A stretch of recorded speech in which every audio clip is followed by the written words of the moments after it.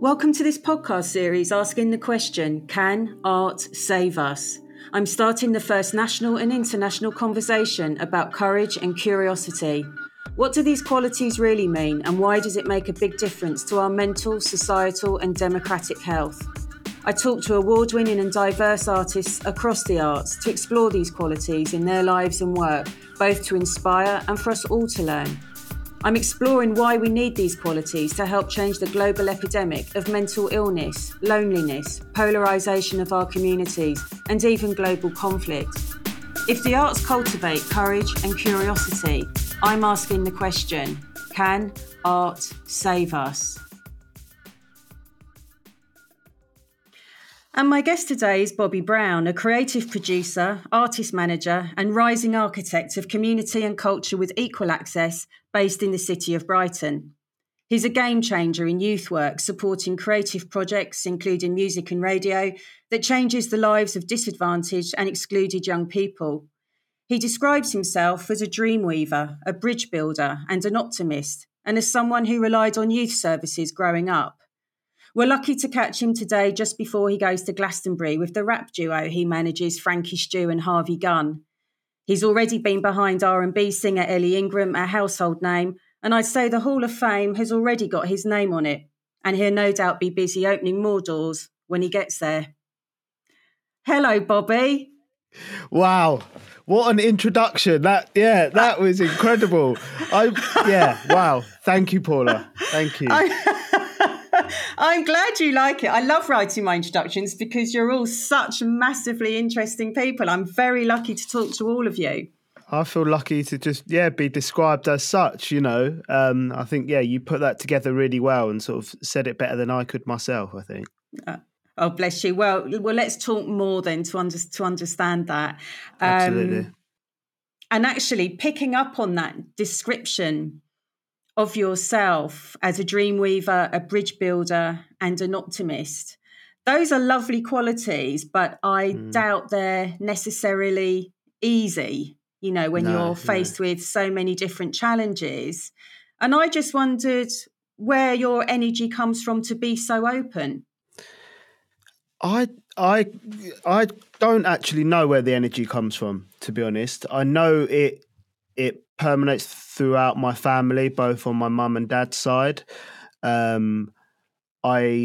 know that perhaps for me it's closer to the surface than other members of the family. I think other members maybe suppress it or channel it in different ways, where I'm a little bit more, not necessarily chaotic with it, but I'm quite spread far and wide with the energy. And I think one of the main factors of that, I suppose, or the main factors of my use of energy is that it seems to be directed towards authority or power structure or infrastructure a lot of the time, or a lot of my focus or attention, for whatever reason, wanders towards that.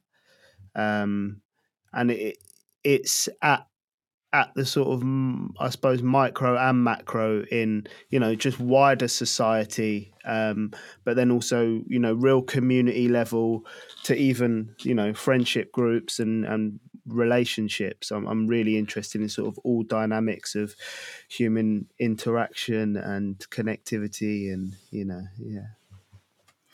Well, this is what I thought was interesting when I was reading about the fact that you were actually 8 years old when you moved to Brighton, and school was difficult.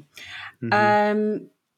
But I think that's probably very interesting, that maybe that's what's behind your openness or your motivation now. And you talked about being the most engaged in many ways, but deemed disruptive. So I was just interested in what was going on for you at that time.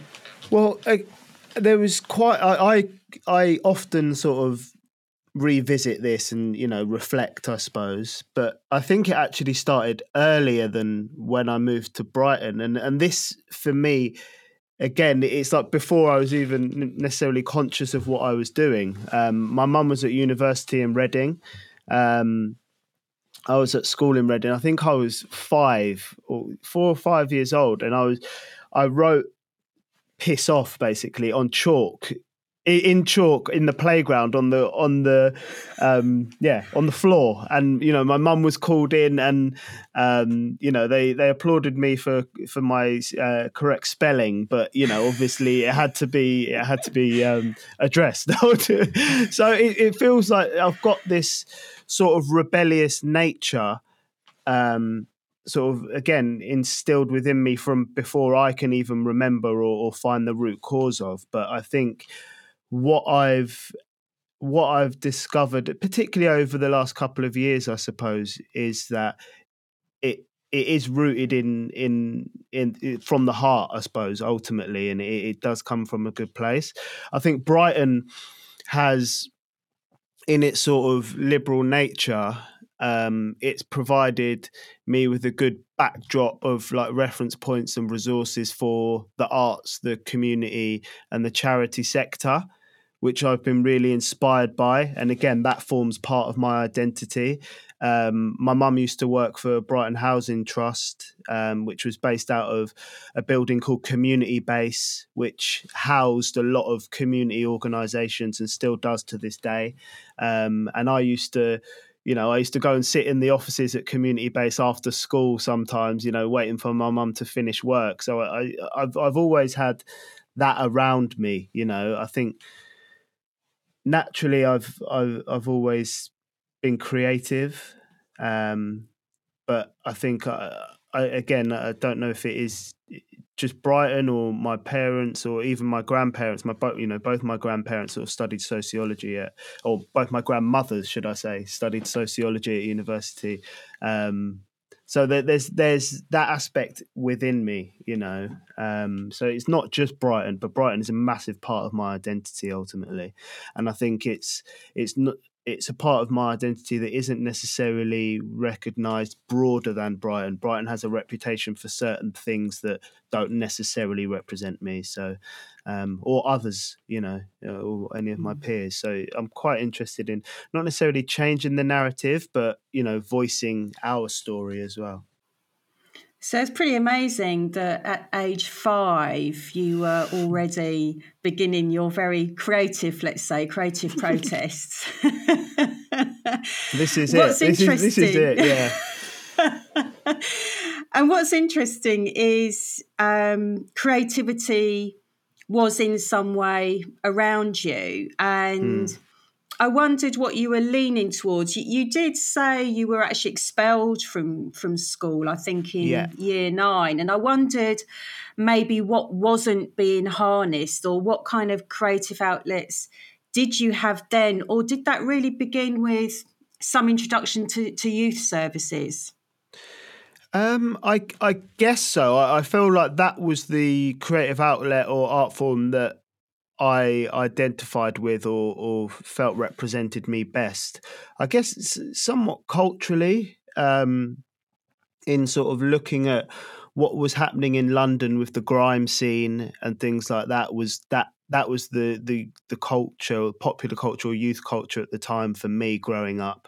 And I recognised myself within that, and was part of a small scene in Brighton that was making that music out of youth clubs, and you saw some incredible talent, sort of grow from that space. Jordan Stevens from Rizzle Kicks, Harley, Frankie Stewart and Harvey Gunn, they were in that space. Hobby Stewart, even Rag and Bone Man was a sort of product of that environment to an extent. So yeah, it's. I think I sort of lost my point a bit, but I think youth services and being expelled from school, creativity. It didn't. My creativity didn't necessarily exist within the curriculum or typical spaces, because that was a little bit too restrictive. I had too much energy and active energy to be sat down for an hour and let play for an hour a day, sort of thing. I had far too much energy to give for that environment to sort of suit me. So I did thrive in more of the, I suppose, physical environments, but I've also had some, I suppose one of the first impressions or first good impressions on me was in school from a drama teacher at the second school I went to after getting expelled. She really, saw my potential and, instilled confidence within me. So I think a lot about sort of the school environment and education and how someone like myself, how you make it less difficult for someone like myself, I suppose, to thrive in an educational environment. Because a lot of my I suppose skills have been nurtured outside of that space, I guess. Yeah, it's interesting how we can all thrive differently in completely different spaces. And actually being expelled, was that interesting in terms of, was it frightening or was it useful even? It depends at what point you're looking at it from. I think in the immediate, it was frightening. It was isolating. It was frustrating.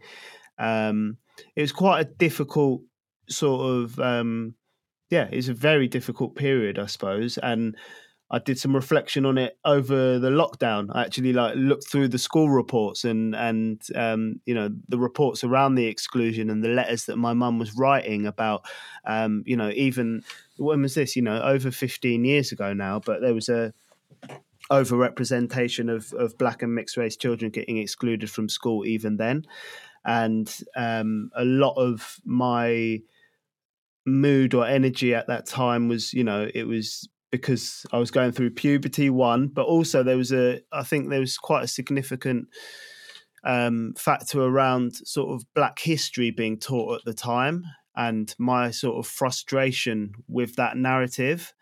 And also the fact that I was probably one of 2, 3 max in a classroom at any given time, with a brown face being taught about, you're the slave, these are the perpetrator. And it was a very difficult sort of period, I found. And I don't think the school quite knew how to manage that ultimately. I think being expelled, it's again, it's part of my identity. It's part of who I am now. And a lot of the things that I was criticized for then, I'm sort of celebrated for now, which is really strange.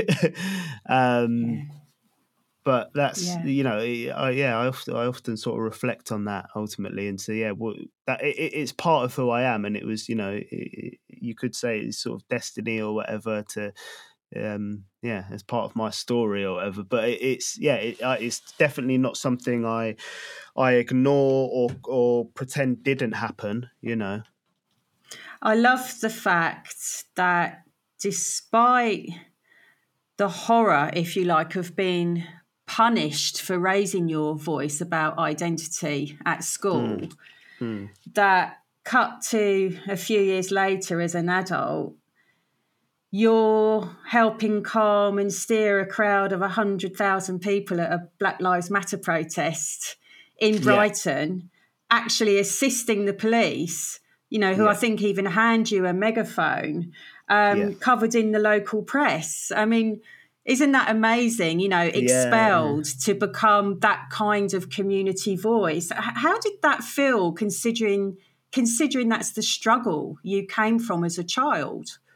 Oh, it was extremely overwhelming, to be honest. And it's still sort of the ripple effects of it is still ongoing. The fact that we're talking about this now, I think 2 years later. This really interesting sort of period. I wasn't actually going to go to the protest. I just felt, I don't know. I just had a feeling, that I was like, I don't know if I want to go. I can feel this. It's evoking something within me that, like, maybe it was rooted in sort of the school and, you know, all of this, and sort of bringing up a lot of trauma or triggering a lot of things within me. But my partner was going down there, and a lot of friends were going down there. So there's a lot of, you know, messages around like, oh, let's meet here, let's do this, in all the groups that I was in. But I went down on my scooter, just sort of to observe. And yeah, I think this was the time of sort of the Winston Churchill statue conversation in sort of the mass media, you know, and sort of the protection of English identity versus, Black Lives Matter, I guess. So I went down to a memorial in Brighton, and actually just I could sort of almost preempt what was going to happen before the march or the protest had even started. So I went over to the guys at the War Memorial and just started engaging with them and having a conversation, just saying, you know, introduce myself and just explain that my mum's dad was, you know, in the war, and, you know, sort of found a point of mutual interest or commonality, I suppose, and sort of built from that. So I planted the seed very early. Just again, I don't know if it was consciously or sort of subconsciously, but I could almost preempt what was going to happen. And then the march started and sort of did a lap of the city centre. And as it was going towards the memorial, it came to a halt for about 5 or 10 minutes. And that's when it was almost like, oh, I know what's happening here. It was kicking off, and, you know, there's just a lot of shouting and abuse, and they were split by. So it's like the protest was in a road, and then there's the other sort of side of the road which is blocked off by a fence, and then there's the memorial on the other side of that which is also fenced off. So there's like a fenced barrier in between, basically. So it wasn't physical; it was just verbal. But obviously, it brought the protest to a halt. So I sort of made my way to the memorial and in between, and it was heating up. You know, the whole protest then started to change path and go round the other side of the memorial, to the point that the memorial was surrounded by the protest, and it could have got incredibly violent and horrific. I dread to think what could have happened, but the cameras were there primed. Like, everyone else knew that this was a possibility as well. But yeah, I suppose on the basis that I'd already gone and built the relationship with them, I sort of put myself in the middle and told the protesters to keep it moving. This wasn't the purpose of the protest. You know, don't let them sabotage the message and all of this sort of stuff. And then on the other side, you know, I said, you're well within your right to protect what you believe is your identity and all of this sort of stuff, but let's not provoke, because at the end of the day, it's not gonna reflect well on anyone. So it was just a bit of sort of mediating and peacekeeping, I suppose. But yeah, the police did give me a megaphone. They allowed me to stand on top of their police van and guide the protest, essentially, and keep it moving. And they continued well, not that we worked together, but beyond the protest, I suppose, I was contacted by the Chief Superintendent of Sussex Police, Nick May, at the time, via Twitter, strangely. And he contacted me and was asking for help within, you know, the community with young people, all of this sort of stuff. I don't know what he wanted, to be honest, but that was just quite an overwhelming period of time. And again, just was like, I was sort of on autopilot for three hours, sort of peacekeeping and moving this protest past this potential chaotic scenario. So yeah, it was wild, to say the least.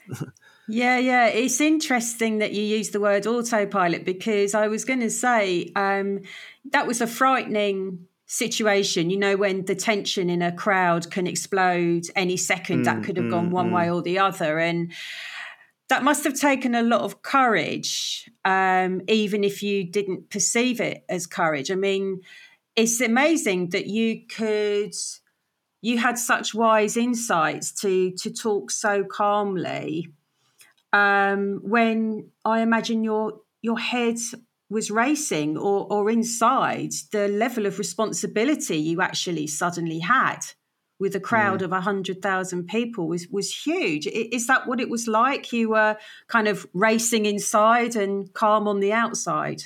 Yeah, absolutely. I don't know if I was even calm on the outside, to be honest. I think I was quite animated, but I was quite clear with my instructions, if you know what I mean, or clear with my communication. It wasn't calmly communicated. It was quite urgently communicated, and critically communicated in certain instances. So yeah, I was racing. I was on autopilot. I didn't feel uncomfortable at any point necessarily. I felt like it was almost like a duty. It was almost like I don't know. It's almost like how I imagine a firefighter when he sees a fire. Yeah, Yeah, it's just a kind of an automatic response, an yeah, instinct to do the right thing. It seems to me that it is all about voices, that you're elevating yeah, community voices, individual voices, and artist voices, the musicians you work with. And in relation to the probation project you've been involved in, yeah, Represent, yeah. I noticed somebody stated hip hop is especially about unheard voices.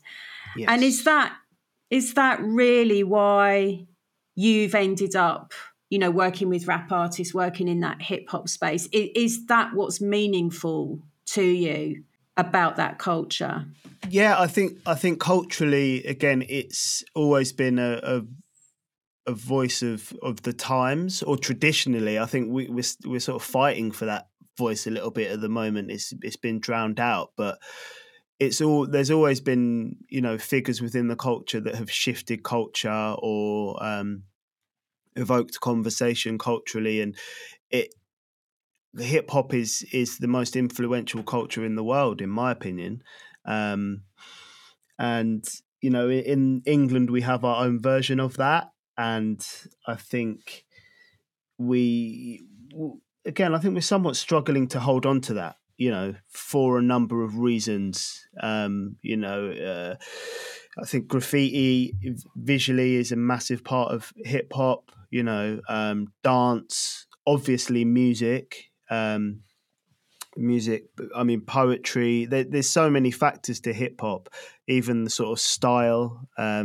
Again, I think that you see it every day, everywhere, but people don't necessarily know what to attribute it to.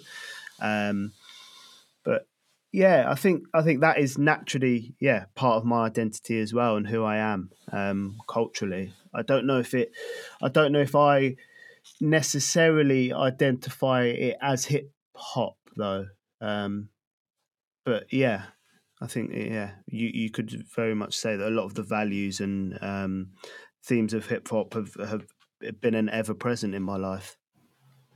Yeah, and in terms of those values, your identity, and Brighton, Mm-hmm. how have you navigated that? Because, Brighton's a diverse city, but I think it's probably predominantly perceived as very white, middle class, liberal. It's ridiculously expensive, but at the Yes, same it is. time, it's got shocking levels of very visible homelessness. It's become a city of real extremes, Yeah, yeah, in terms of wealth and poverty. yeah. Um, how did you navigate, if you like, your identity, your cultural values, your interest in that kind of music scene, when that's what kind of dominated you, if you like, growing up? Yeah, it's a great question. I'm still navigating it. Ultimately, like you're saying, the rent prices are just ridiculous. It's very hard for me to exist in Brighton, for in more ways than one. Ultimately, and a lot of my peers have been priced out, and a lot of my peers have. Again, London's more expensive, but like you said, in terms of like cultural sort of relationship. Perhaps more people related up in London or found a home up in London more so than they would in Brighton. But for me, that's something I'm trying to develop down here, on the basis that I've seen the potential of it. I've seen it at a small scale, I suppose, or not at its weakest. That's not the what am I trying to say? I've seen it. I've seen what it can do on sort of minimal resources, and even those resources have been stripped away in Brighton. So for me, navigating was very difficult. Again, it is promoted as a diverse city, but it's not as diverse as London or Manchester or Bristol or even, like the Leeds, Birmingham, Nottingham, anywhere like that. It promotes itself as being diverse and inclusive, but it is very white middle class. I think even my mum, I was really fortunate, I suppose, my mum having these conversations with me early about sort of class and, community and values and things like that. So I think, again, that forms a lot of my identity. And I think Brighton also, it's the flower bed for that to grow as well. But a lot of that is being lost or priced out, in the arts community and charity sector. So it's increasingly hard for me to exist, but it's even harder for the next generation of me's and creatives to exist. And that's a big fear for me as well.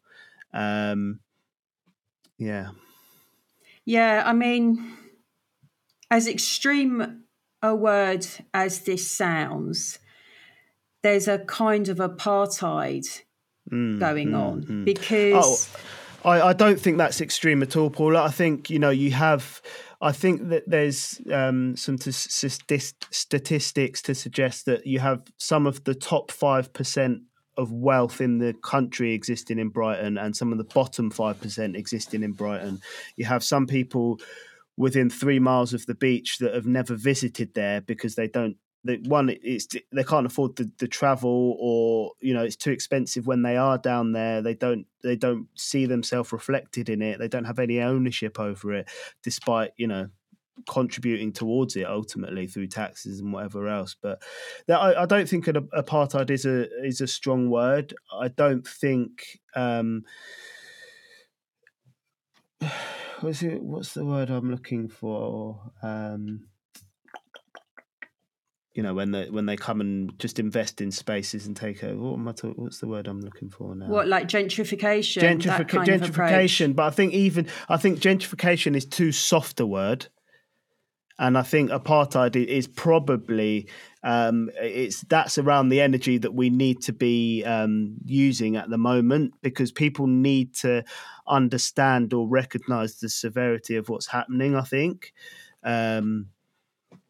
because I think Brighton is losing a lot of its cultural identity and what makes Brighton what it is.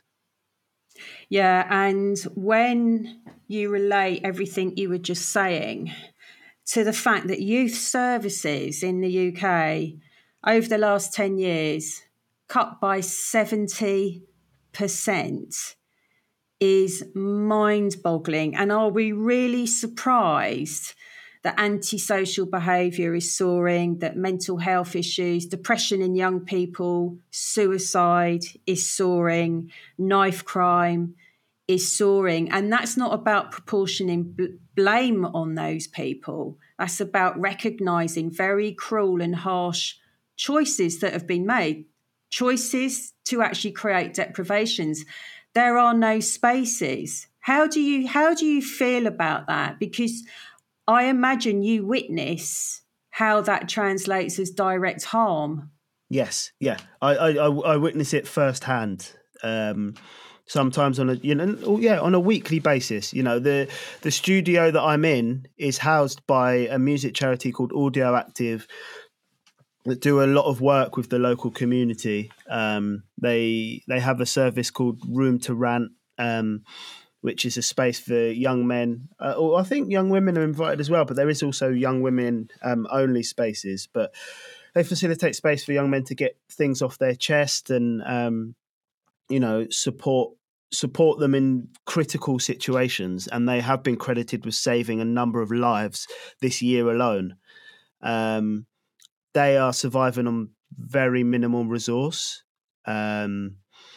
It frightens me. It worries me. I feel, again, with the fact that I am aware and can observe, that I feel a responsibility to try and support where I can. And yeah, again, I suppose becoming a father as well is a massive. It's a massive consideration, sort of, for what sort of environment is my son going to grow up in, and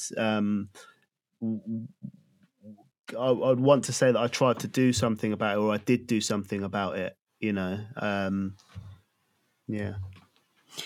It genuinely is frightening when you think about lack of space. And of course, I'll mention for the listeners, the reason I met you was, of course, we attended the Brighton University event during Brighton Festival, Structures of Community, which was inspired by Marwa Al-Saborni, who I have interviewed in this season too, very joyously. Amazing. Completely amazing, because, of course, her emphasis is about community harmony, building for peace and building for hope. What has always stood out to me, and even as far back as when I was involved in work in Manchester, mentoring young people with a number of social barriers, economic barriers, etc., there's also an added burden, if you like, that when you're that person coming from a place of discrimination, particularly when it's actually structural in our society, there's that added burden of having to be braver, if you like, having to be pioneering, having to be the change. And whilst all of that is very commendable, it's really hard. Yeah, it's exhausting. It's exhausting. It's exhausting. So how do you manage that from your own point of view, that you've had to already, or continue even to struggle with that from your own childhood to now, and also with the youth community members you work with and even the artists you manage? Yeah. It's, again, it's a constant battle, or constant, it needs constant maintenance, ultimately. Again, personally, if I'm not in a good space, that has consequences outwardly. Firstly at home with my partner, my child. Secondly with my artists. Beyond that with the wider community that I offer service to, and it is something that I'm aware. I self-care, how important it is, and it's something that it doesn't necessarily come naturally to me, but it's something that it is critical for me to instill, ultimately, because the consequences otherwise are, at points critical.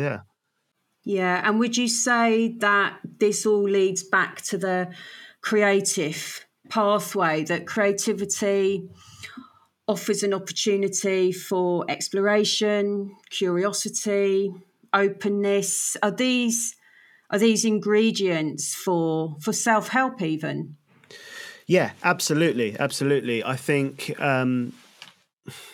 creativity. I think it was Otis that was talking about creativity and art in many different forms. Socially, therapeutically. Amongst the community and your interaction with the community, and I think that's where my creativity thrives. Is when I'm facilitating others' creativity or others' growth. That's what that's what the fire that burns within me sort of likes to light other fires. And there's like when you talk about sort of curiosity and creativity, it reminds me of the 7 C's of self leadership, which I don't know if you've heard about. There's a Dr. Richard Swartz, who's got a sort of theory called internal family systems, which is sort of the idea of it's a healing, I suppose.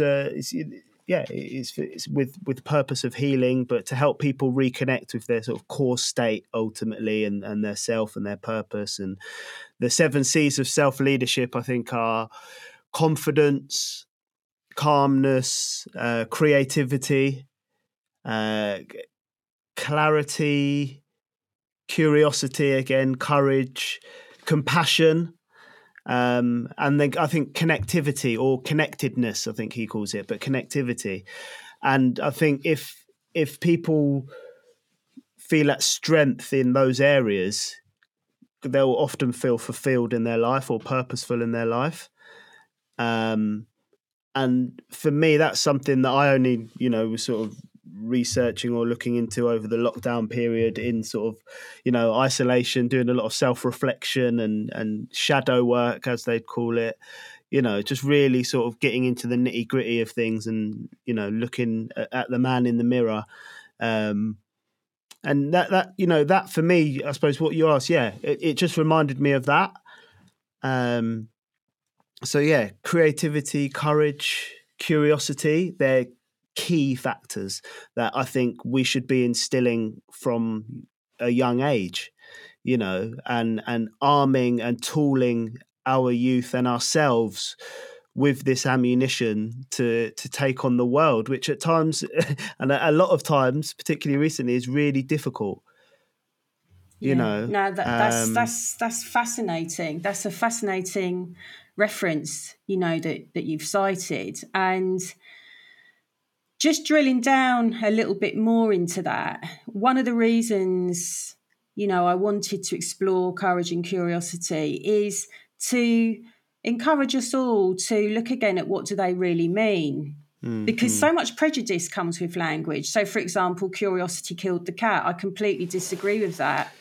There's a longer phrase to that, isn't there? Yeah, What's the last sentence? I can't remember. Sorry, Toby. Yeah. Because my argument is the cat wasn't curious enough. Because curiosity killed the cat is basically saying, be risk adverse, don't explore, don't do this, don't do that. It's very, very narrowing. For example, it's a prejudiced phrase, And courage, we understandably associate to heroics, but normally it's on that scale of great heroics. What I'm interested in, from your point of view and in all of the youth work you do, is, would you say you're in the business of recognising wider acts of daily courage, and that might be taking part, showing up, trying something new, entering a new space, particularly where you don't feel you really belong? Yeah, I think I'm naturally quite emotional, and I've been credited with being quite emotionally intelligent. I think not necessarily out of choice, but by force. Just to recognise, what is this I'm feeling so heavily and so intensely. But I think at times I've been critical of myself and the emotion that I feel. I think, again, taking on this internal family systems model, I guess, and looking at that emotion with curiosity and compassion, and saying, what is this trying to teach me? What is this saying to me? Is this a compass for me? Has been really helpful, and often when I'm feeling the most nervous or the most uncertain is when my courage is relied upon, I suppose, and necessary to sort of fulfill that task, or to take on that task. After that, there's a feeling that you can't quite describe. I suppose a sense of achievement, or pride, or I don't know. You just feel like your chest sticks out a little bit more, and your chin's a little bit higher, and you feel, I suppose, pride, a bit proud. Not too proud, but just, okay, I've achieved something here that was initially daunting. And I think if you can continue to conquer yourself, and yourself as an opponent at times, but as a as the your best opponent, the opponent that's going to teach you the most about yourself. Yeah, that's a really interesting way of putting it. And excuse me, it's a really interesting way of putting it, because when you reference the idea of an opponent, it's about that vulnerability, isn't it, that you may be experiencing, and therefore have to dig deep into finding your own courage. But I'm interested in exactly what you're saying, that after facing that challenge, whatever it is, and you have a sense of pride, it's a sense of self-respect. And that's why I'm interested and concerned that if we don't maybe all look again at what courage means, or give ourselves credit for small acts of courage, which are, however big in our own lives, it's almost a deprivation of a way of supporting our health, our mental health. Would you agree with that? Absolutely. I think it is arguably it's vital for our existence and our evolution, to the point that we're regressing otherwise. And I think it is worrying, again, if you look at it sort of socially, how arguably docile we are and have become in a lot of instances. You can put that down to a number of reasons. Again, I don't think it's helpful to blame anyone, but I think ultimately the consequences of that are, for me, quite worrying. So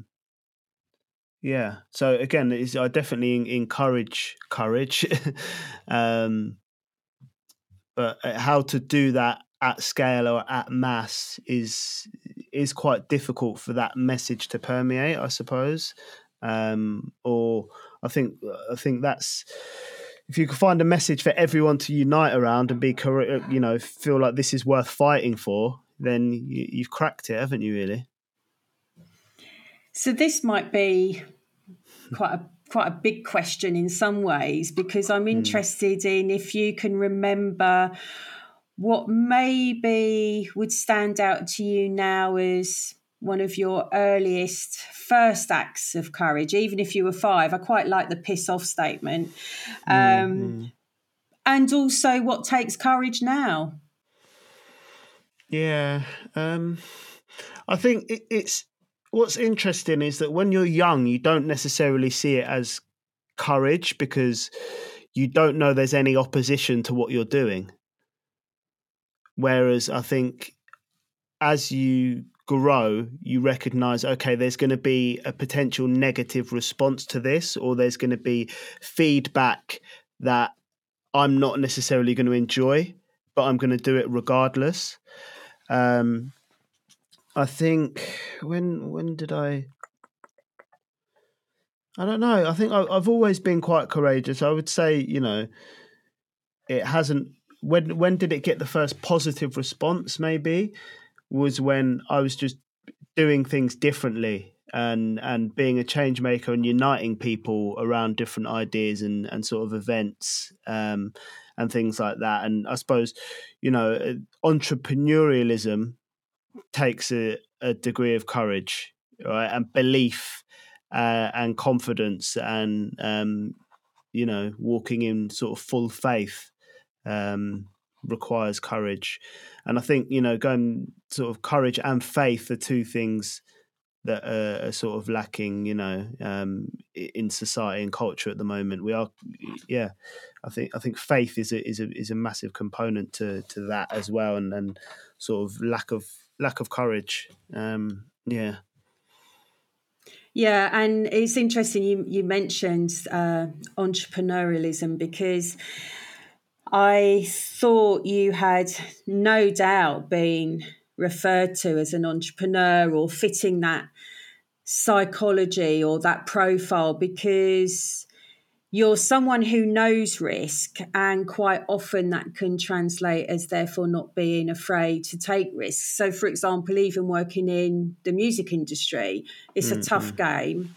There's lots of unknowns. And it's quite often a role that isn't predefined. There's certain things that you want to do, but it's also a lot of invention and a lot of imagination, a lot of Yeah. making things happen. So do you feel you live and work in the risk space and rely on that courage that you have from that point of view too? Yeah, absolutely. But I think it's the risk has been it's been forced, I suppose, because other spaces I don't, they don't exist for me. I don't exist within those spaces and never have. So I've had to create my own infrastructure, and the it's actually more of a risk to conform for me because that leads to a depressive state ultimately, and it's not good for my well-being. That's a betrayal of self for me, and I suppose that's going back to our point of self-respect. It's like disrespectful to myself to ignore what I'm feeling and how I feel. I think for me, it's been a case of maturing and regulating emotionally and being able to express in somewhat of a calm way. But yeah, I think I've definitely become slightly more, well, yeah, more articulate, I'll say, but it's definitely something I'm still working on. And in terms of being able to develop, whether, like you were saying, I'm becoming more articulate how you want to Mm, develop your own thoughts, your own understanding. It brings us mm, back to this critical need of space or cultural spaces where, in fact, you use the word in an interview where we can congregate. yeah. And that's a real deprivation because unless we can congregate and exchange, Mm, how do we practice things like curiosity, being open to each other? How do we practice things like courage by having a go at taking part in something? How critical or how much of a crisis do you see the issue of cultural spaces that offer access literally to everyone in view of the economic barriers that are so high, particularly in a city like Brighton where everything is just so expensive? mm, mm. Yeah, it's critical. It is quite literally safe space. Um, with the economic squeeze, it's crime increases, domestic violence increases. We've got parents at work, both parents at work in some instances full time. Children raising themselves. Under no guidance or supervision. Spaces that previously used to guide and observe and nurture don't exist. Or if they do exist, there's a payment gateway, or yeah, it's at a critical point, I think, and there's evidence there's evidence to show what happens without these spaces. We can't continue to ignore that evidence. I do think we need to build a new infrastructure and a new model, that these things need to be of permanence. They can't be temporary. They can't come and go. They need to exist as part of societal structure. It's vital for a healthy civilization, in my opinion. Yeah. And is that what projects like Represent and Platform B Radio are doing? You might want to talk a little about that from the listener's point of view who may not know Yeah, about them. I think they perhaps not so much in a space. I mean, we occupy spaces temporarily, but and the impact of those projects is massive considering how little resource we've got to work with and little space that we've got to work with. Platform B has some, short-term spaces, 2-year leases, year-long leases that, in a lot of instances, given in kind. Particularly in Brighton, when you're talking about rent prices, it's unaffordable. For community projects and projects that have, I don't know, real social impact ultimately. I think they're both more about empowering voices, really, though. I think Platform B, naturally, as a broadcasting network and radio station, is about empowering voices, particularly youth voices. It's a youth-led radio station, and they're still in their infancy, but they're doing some really, really great work around the city. Represent is the newborn brother of Misrepresented, which has been doing incredible work, set up by Bex Fiddler and Joe Bates. Joe Bates was actually someone, who's like a guardian angel for me when I was 17, 18, helped me get funding to buy my first digital camera, which was I was doing a lot of photography and filmmaking for my early career, and I put a lot of my success down to Joe Bates, and to be somewhat working closely alongside her now is like it feels really full circle. So yeah, I feel like I've got a duty or responsibility to projects like this on the basis of what they did to me. But I also think with better resource, these projects could quite literally, change the world.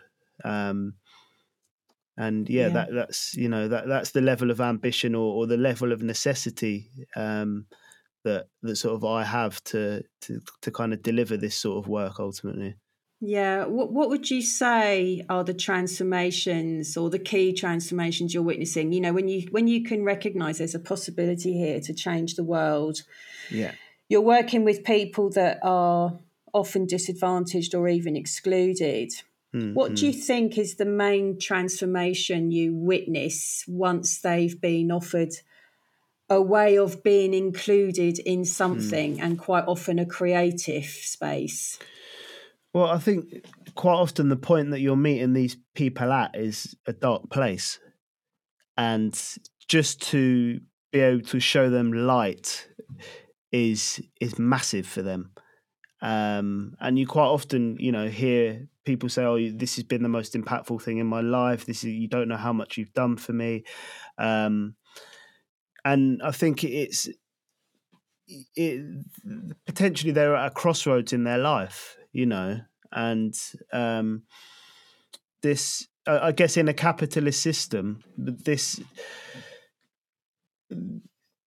think there's something called the return on social investment, right? So you see an incredible return on social investment in that you've got these people re-engaged in society and feeling positive and optimistic and contributing. Again, it is very difficult for a lot of these people to navigate the current framework. But I think just to inspire something within them to the point where they become more courageous and curious and compassionate, even, to say there actually are no experts at the moment. That's something I'm really coming to realize. There are no experts. I think we're in a time right now that is just like nothing we've seen before, or maybe we have, but nothing on record that I think we've seen before. And I do think there is a real shift, and there is so much potential for these projects to exist and contribute to society and empower communities and just really like change the world. I can't see anything beyond that ultimately. And are these values relating to another project I've heard you mention? If project's the right word, you've referenced New Society, but making it clear you're not throwing that around like a Tory slogan of Build Back Better or the new normal, considering that looks like recession and a cost of living crisis. So, right, exactly. Yes. So how would you like to distinguish your reference to New Society? I don't know. I think it's the New Society is a vision. That's all I can describe it as, and I've tried to find it. I've tried to find the right term for it. Is it a community interest company? Is it a charity? Is it a collective? I still can't quite define it. Ultimately, it's a vision that I have and a lot of other people share as well. It's not my vision; it's a vision. And the more I talk to people about this vision, not everyone agrees with it. You know, a lot of people don't necessarily want to detach from their current version of reality.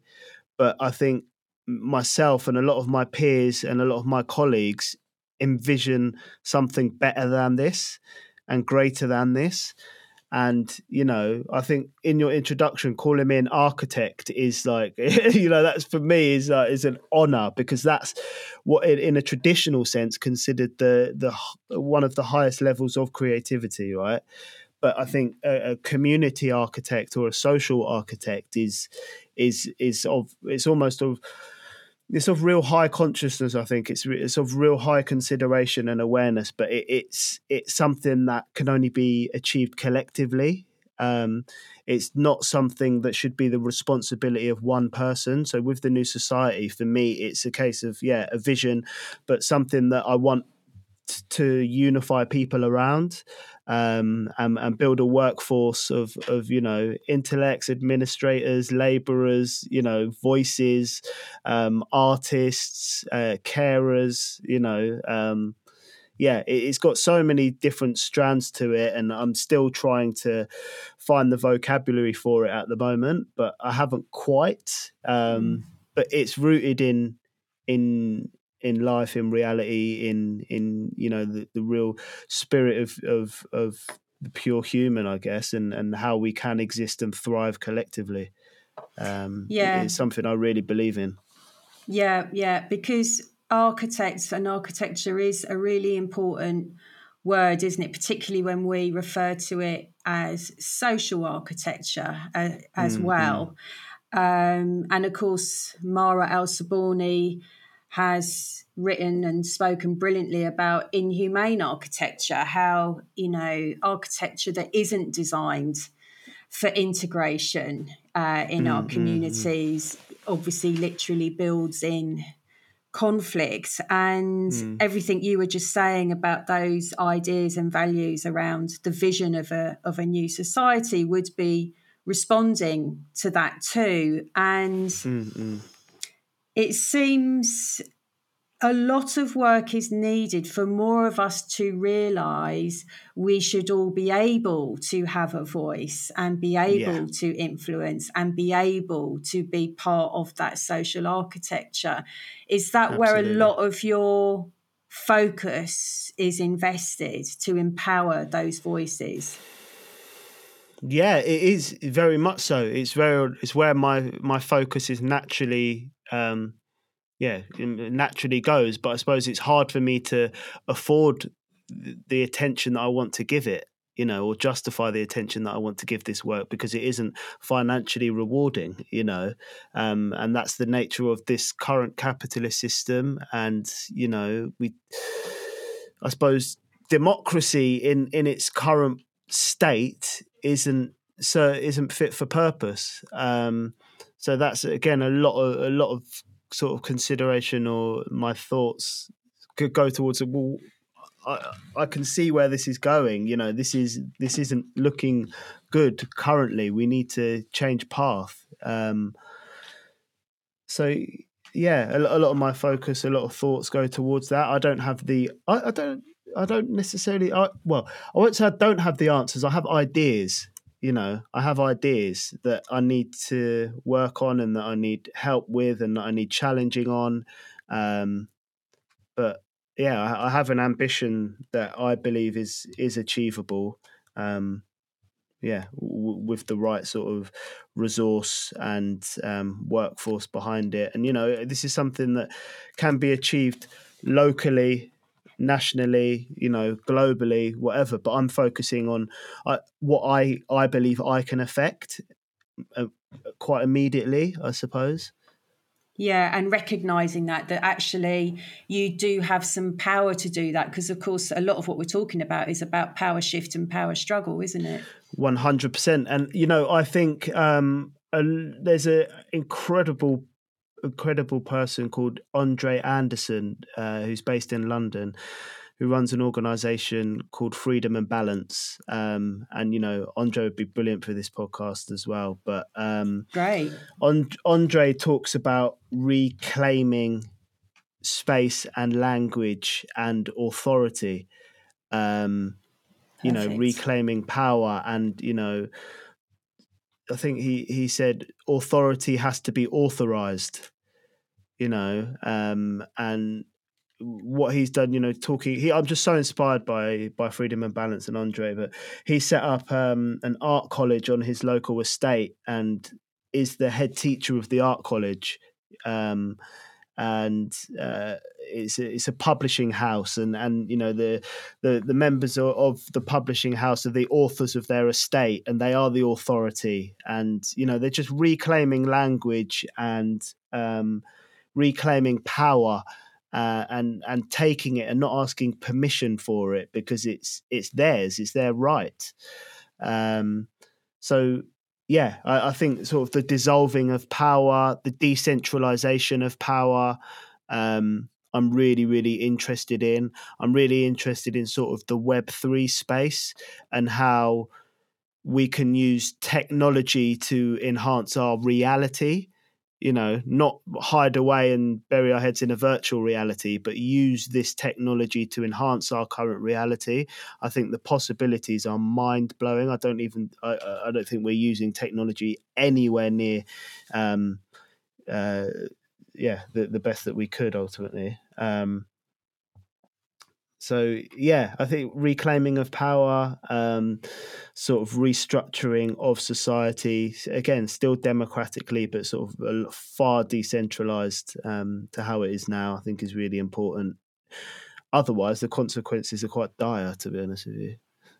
Yeah, exactly. There's a real urgency. I believe so, and that's why I think it's important to, when we talk about language, to choose your words carefully but courageously. Yeah, beautifully said. And just highlights again, just the importance of looking at meaning and perceived meaning and deconstructing meaning and reviewing meaning, like this example of courage and curiosity, and starting to think again about how these meanings and words apply to us in our lives. Is democracy really applying? Let's look at that again. Is this democratic enough? Am I being invited to participate enough? Exactly. You've come up with some very interesting references that I'm definitely going to go and chase after. I can send you more if you'd like. Yes, please. Yeah. So, as ever, I'm racing the clock. This is always a complaint in every interview I do, because I try and only steal guests for an hour as opposed to days. But it does lead me actually to a quote. Everything you've just said leads me to a quote that I think would really help us come to a conclusion in this particular interview. I'll quote you. "No one is coming to save us but ourselves. Together, unified, energized, supported by one another." And I really loved that. And of course, in relation to the series question, "Can art save us?" is what you're saying recognizing that need of solidarity and ways of building solidarity, which can quite often be through having cultural shared spaces? Absolutely. Yeah. Solidarity, unification, shared values. I think we're in a real divisive time at the moment. I think we're focusing on our differences far too much. I think we need to rebuild the web, rebuild the social thread, the social fabric, collectively. Yeah, absolutely. I think it's urgent. Yeah. I know you literally have to run to Glastonbury. I can't thank you enough for making this time. I really appreciate it. I knew you were a voice I wanted to invite, and thank you for inviting. Yeah, thank you for inviting me, because I think through things like this, I find my voice more. And I just feel honoured to be a part of this sort of congregation of voices. It's just delightful, because I'm hoping, in terms of the values you've shared, these seasons are in effect a collaboration of voices, including the listeners who may comment, who may continue to listen, who may be inspired. This is a collective experience. We're all in it. It's not a passive action. So I can't thank you enough, and I hope you have a brilliant time at Glastonbury. Oh, thank you so much, Paula. I really appreciate that, and thanks for your time today. Okay, I'll speak to you soon, hopefully. Yeah, excellent. Take care. Bye. Cheers. Bye.